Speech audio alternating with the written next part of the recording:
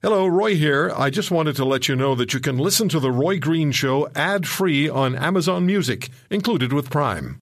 Ryan Reynolds here from Mint Mobile. With the price of just about everything going up during inflation, we thought we'd bring our prices down. So to help us, we brought in a reverse auctioneer, which is apparently a thing. Mint Mobile Unlimited Premium Wireless. How to get 30, 30, bit to get 30, bit to get 20, 20, 20, bit to get 20, 20, bit to get 15, 15, 15, 15, just $15 a month? Sold! Give it a try at mintmobile.com/switch. $45 up front for 3 months plus taxes and fees. Promo rate for new customers for limited time. Unlimited more than 40 gigabytes per month. Slows full terms at mintmobile.com.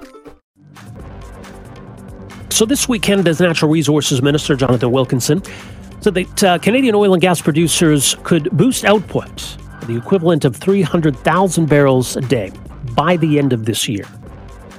Wilkinson was speaking at an IEA, International Energy Agency meeting in Paris. Now, that would be significant. The United States was importing the equivalent of about 400,000 or 500,000 barrels a day of Russian energy products.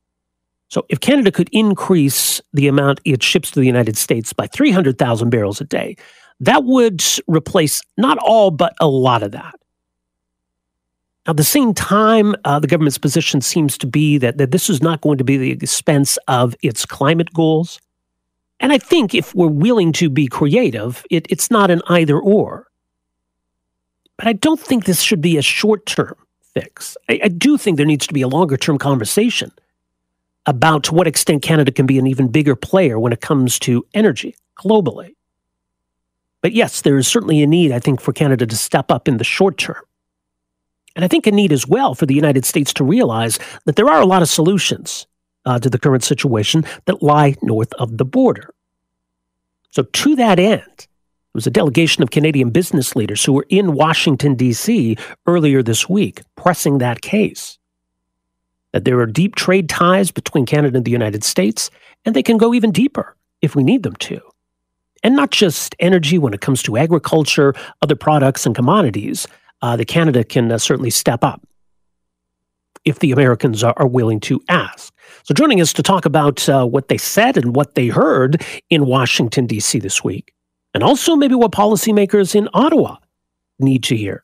Very pleased to welcome to the program here today Goldie Hyder. He is president of the Business Council of Canada, led this delegation to the American capital earlier this week. Goldie Hyder, great to have you with us here. Welcome to the program. Thank you. Good to be with you, Rob. All right. Well, tell us a bit more then about what the message was that you and other business leaders brought to Washington this week.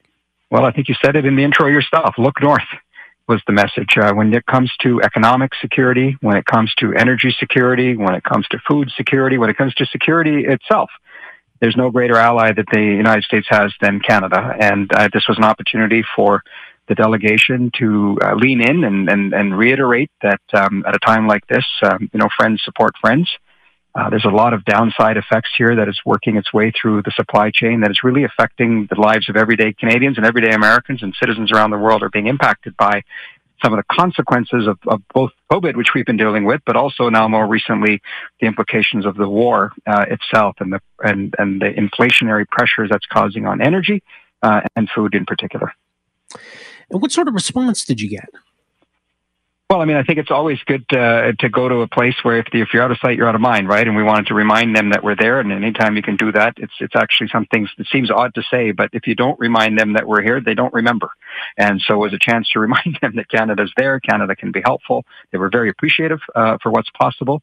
I think there was somewhat of a recognition that perhaps some of the policies that that the governments have had that have limited the capacity for Canada to get resources to the United States has been perhaps in hindsight not properly executed. And I think they were fair in saying it's too bad you can't do that even in your own country to get products to market to the ports. So this is a serious moment where we need to think, because it's not too late, to make sure that we can leverage the strength of our natural resources and the capacity to both fuel the world and feed the world. At the same time, leverage that investment into climate transition. These are not mutually exclusive. They go hand in hand. Absolutely. Well, and I think you're right. I mean, I think it is a wake-up call in terms of how we need to think big picture and have a more strategic vision long-term. In the short term, though, are we a little more constrained in what we can do? What can we do more near-term to provide the United States with more energy, more food, et cetera? That's the right question, Rob. And look, there's two answers to that. One is we are limited by what we can do because of the lack of infrastructure to get it there. The pipes that we have are full. The ports that we have are reaching capacity. There's only so much you can get to the port to get onto a ship to get it out, right? So you can't do anything about that in the short term, but let's learn from that, because the demand for natural resource products, particularly in the energy sector, is going to be a good 20, 30-year run. So it's not too late to still build LNG facilities and to still build pipe and to expand our ports so we can responsibly fuel and feed the world, because I was in a country for the last 5 days that is calling Saudi Arabia, Venezuela, and Iran for its oil.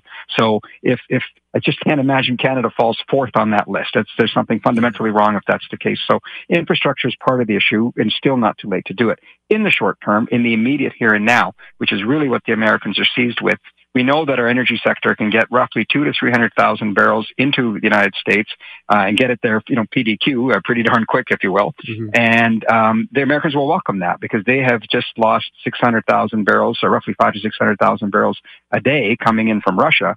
We would be able to offset, almost 50% of that. So would that mean through existing capacity, existing pipelines, existing rail lines, et cetera? It'll be rail primarily, and if there is some pipe capacity, it'll be utilized pretty quickly. From my understanding is most of the pipes are going full bore. And then, of course, this is not like, to get it out of the ground and to get it into your car, there's a long process there, and you've got to be able to refine it. We've got to get it down to the U.S. And again, it pains me to say that all of this stuff will be sold at a discounted price, because we've landlocked ourselves to some extent. And in many cases, our oil will probably be used by Americans while they turn around, refine theirs, and sell theirs into Europe. Because people say, can we help Europe? The answer is not directly. Right. We had a near miss, or what we hope is a near miss, with the labor dispute at CP Rail. I mean, we talk about whether it's, ag commodities, oil, et cetera. We're going to need that rail capacity. What's the message, though, to Ottawa? Obviously, in Washington, it's about the demand side, but in terms of our ability to supply, or prioritizing, to make this a priority right now, what message does Ottawa need to hear right now, do you think? Well, I think they heard it. I can tell you firsthand that the Americans were not happy with the situation at Ambassador Bridge, and the fact that they effectively had to call to get it shut down, or I guess opened up, to put it the other way, get the protest shut down and get the bridge opened up. And they were quite concerned that the risk of the rail strike had gotten away from the government and from the company and the union itself, would have added extra inflationary pressure on food and energy costs. So there is a high degree of anxiety, and you have to be careful, because, in the world we live in today, reputations are formed pretty quickly, and they can be destroyed even faster. So if you get a reputation that you're a place that can't be reliable, that brand will stick with you for a while. We've got to make sure that nobody believes that that's the case, that they actually see Canada as a reliable source and a reliable partner, a source for energy, a source for food. I mean, you look at the food thing, if these ports in Ukraine get shut down, you could lose half the world's wheat supply. That's just one commodity there. We've got other issues there, potash, canola, oats, barley, all kinds of things that make their way in the supply chain. Ultimately, who that hurts is your listener. Someone who's just going to the grocery store. They might be worried about what's not in the aisles. They should be worried about what's in the aisles, because they're going to pay a lot more for it if we don't solve this problem.